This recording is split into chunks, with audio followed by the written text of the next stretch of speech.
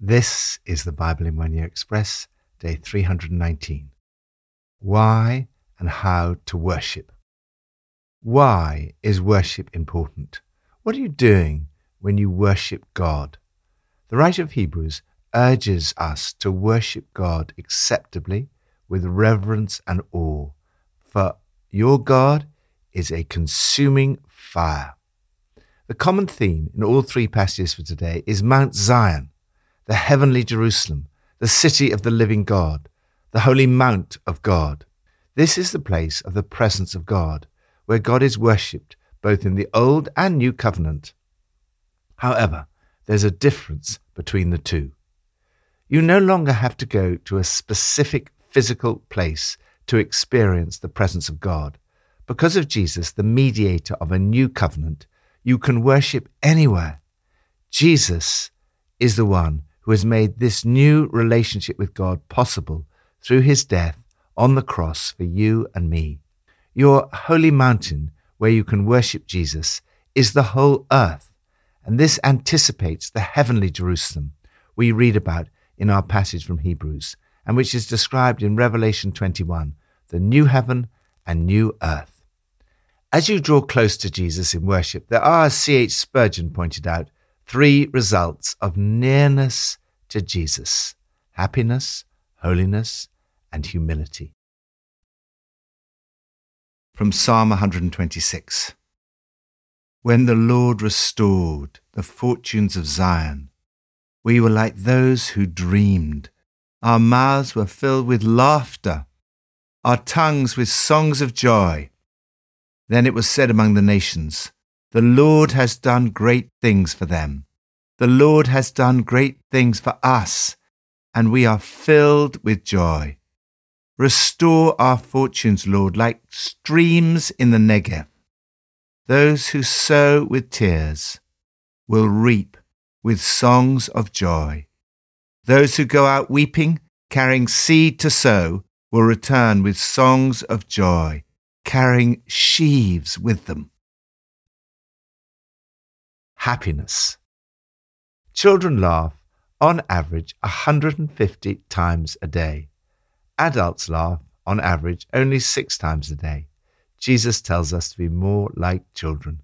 The Christian faith uniquely combines laughter and tears, joy and solemnity. We laughed, we sang. God was wonderful to us. We are one happy people.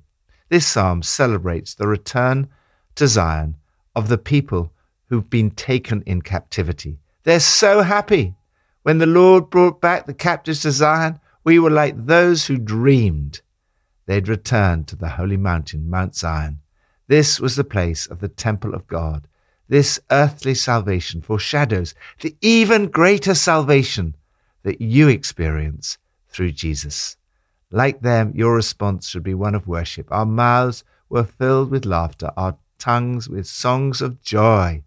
Then it was said among the nations, the Lord has done great things for them. The Lord has done great things for us, and we are filled with joy. There are plenty of tears in the Christian life. If life is tough for you at the moment, pray that God will restore your fortunes. If you are sowing in tears right now, there will come a time when you will begin to reap with songs of joy. Restore my fortunes, O Lord.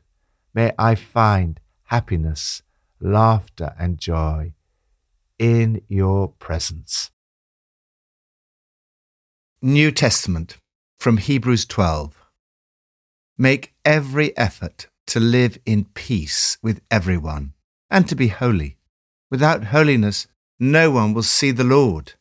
See to it that no one falls short of the grace of God, and that no bitter root grows up to cause trouble and defile many. See that no one is sexually immoral or is godless like Esau, who for a single meal sold his inheritance rights as the oldest son. Afterwards, as you know, when he wanted to inherit this blessing, he was rejected. Even though he sought the blessing with tears, he could not change what he'd done. You've not come to a mountain that can be touched, and that is burning with fire, to darkness, gloom, and storm, to a trumpet blast, or to such a voice speaking words that those who heard it begged that no further word be spoken to them, because they could not bear what was commanded. If even an animal touches the mountain, it must be stoned to death. The sight was so terrifying that Moses said, I'm trembling with fear. But you have come to Mount Zion, to the city of the living God, the heavenly Jerusalem. You've come to thousands upon thousands of angels in joyful assembly, to the church of the firstborn, whose names are written in heaven. You've come to God, the judge of all, to the spirits of the righteous made perfect, to Jesus, the mediator of a new covenant, and to the sprinkled blood that speaks a better word than the blood of Abel. See to it that you do not refuse him who speaks. If they did not escape when they refused him who warned them on earth, how much less will we if we turn away from him who warns us from heaven? At that time his voice shook the earth, but now he has promised, once more I will shake not only the earth but also the heavens. The words, once more, indicate the removing of what can be shaken, that is, created things, so that what cannot be shaken may remain. Therefore, since we are receiving a kingdom that cannot be shaken, let us be thankful and so worship God acceptably with reverence and awe, for our God is a consuming fire. Second, holiness. More spiritual progress can be made in one short moment of speechless silence in the awesome presence of God than in years of mere study, wrote A.W. Tozer. Worship is coming into the awesome presence of a holy God on his holy mountain. Our God is a consuming fire. You're called to be like him. Make every effort to be holy. Without holiness, no one will see the Lord. Holiness involves effort. As Mother Teresa said, our progress in holiness depends on God and ourselves, on God's grace and on our will to be holy. You can decide to let Jesus make you holy. Relationships really matter. Make every effort to live in peace with everyone. Don't do anything that would cause you to miss out on the grace of God, to miss out on his holy presence. Keep a sharp eye out for weeds of bitter discontent. A thistle or two, gone to seed, can ruin a whole garden in time. Pull out the roots of bitterness as soon as you detect them. We have a responsibility for ourselves and for each other. See that no one is sexually immoral or godless like Esau, who in a moment of madness threw away so much for instant gratification, trading away God's lifelong gift in order to satisfy a short-term appetite. Look at the contrast between the physical mountain where the law was given in the Old Testament and the heavenly Mount Zion where you now come to worship God. Think about the extraordinary display of God's holiness, which accompanied the giving of the law and which left even Moses terrified. Every time you worship, you are surrounded by thousands upon thousands of angels and the very presence of the living God. All those who've died in Christ join in the heavenly worship. You join with billions of Christians alive now and those in heaven. Supremely, every time you worship, you've come to Jesus, who makes all this possible. The murder of Jesus, unlike Abel's, a homicide that cried out for vengeance, became a proclamation of grace. The blood of Christ brings a message of cleansing, forgiveness, and peace with God to all who place their faith in him. As you come to worship Jesus, do you see how thankful we must be? Not only thankful, but brimming with worship, deeply reverent before God. Lord Jesus, thank you that I can come into your presence through your blood shed for me on the cross. Help me to be holy and to worship God acceptably with reverence and awe. Old Testament, from Ezekiel 28:29. In the pride of your heart you say, I'm a god. I sit on the throne of a god in the heart of the seas. But you're a mere mortal and not a god, though you think you are as wise as a god. By your wisdom and understanding you have gained wealth for yourself, and because of your wealth your heart has become proud. You were the seal of perfection, full of wisdom and perfect in beauty. You were in Eden, the garden of God. Every precious stone adored you. You were anointed as a guardian's cherub, for so I ordained you. You were on the holy mount of God. You walked among the fiery stones. You were blameless in your ways from the day you were created, till wickedness was found in you. Through your widespread trade, you were filled with violence, and you sinned. So I drove you in disgrace from the mount of God, and I expelled you, guardian cherub, from among the fiery stones. Your heart became proud on account of your beauty, and you corrupted your wisdom because of your splendor. So I threw you to the earth. Third, humility. Holiness and humility are inextricably linked. Jesus showed us that at the heart of holiness is humility. On the other hand, pride is at the root of all sin. It was pride that led to Satan's downfall.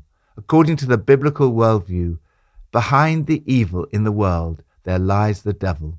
The Greek word for devil, diabolos, translates the Hebrew word Satan. We're not told very much about the origins of Satan in the Bible, but this passage is one of the few that might give some hint of the origin of Satan. Although the original context is the fall of the king of Tyre, it seems that Satan, the ruler of this world, was behind the ruler of Tyre. Read alongside Isaiah 14 and Revelation 12, it appears that both humans and Satan were created good. You were the model of perfection, full of wisdom and perfect in beauty. You were in Eden, the garden of God. It appears that Satan was an angel. You were anointed as a guardian cherub, for so I ordained you. You were on the holy mount of God. Satan had access to the throne of grace and to the presence of the Lord. He was blameless in his ways. Instead of worshipping God on the mountain of God, his heart became proud, going around saying, I'm a god. I sit on God's divine throne, ruling the sea. He was trying to be a god. By your great skill and trading, you've increased your wealth, and because of your wealth, your heart has grown proud. Just as great skills and wealth can lead to pride, so can good looks. Your heart became proud on account of your beauty, and you corrupted your wisdom because of your splendor. This is a description of self-worship, which happens when we put our success down to our own wisdom, skill, and abilities, without realizing that these things come from God and that we should worship him alone. Instead of worshiping the sovereign Lord, the temptation is to worship success, wealth, and beauty, the gods of our culture. They are God pretensions. God brings down the proud and exalts the humble. As a result of his pride and sin, Satan was expelled from the presence of God. You sinned, so I drove you in disgrace from the mount of God, and I expelled you. So I threw you to the earth. Satan's final destruction is assured.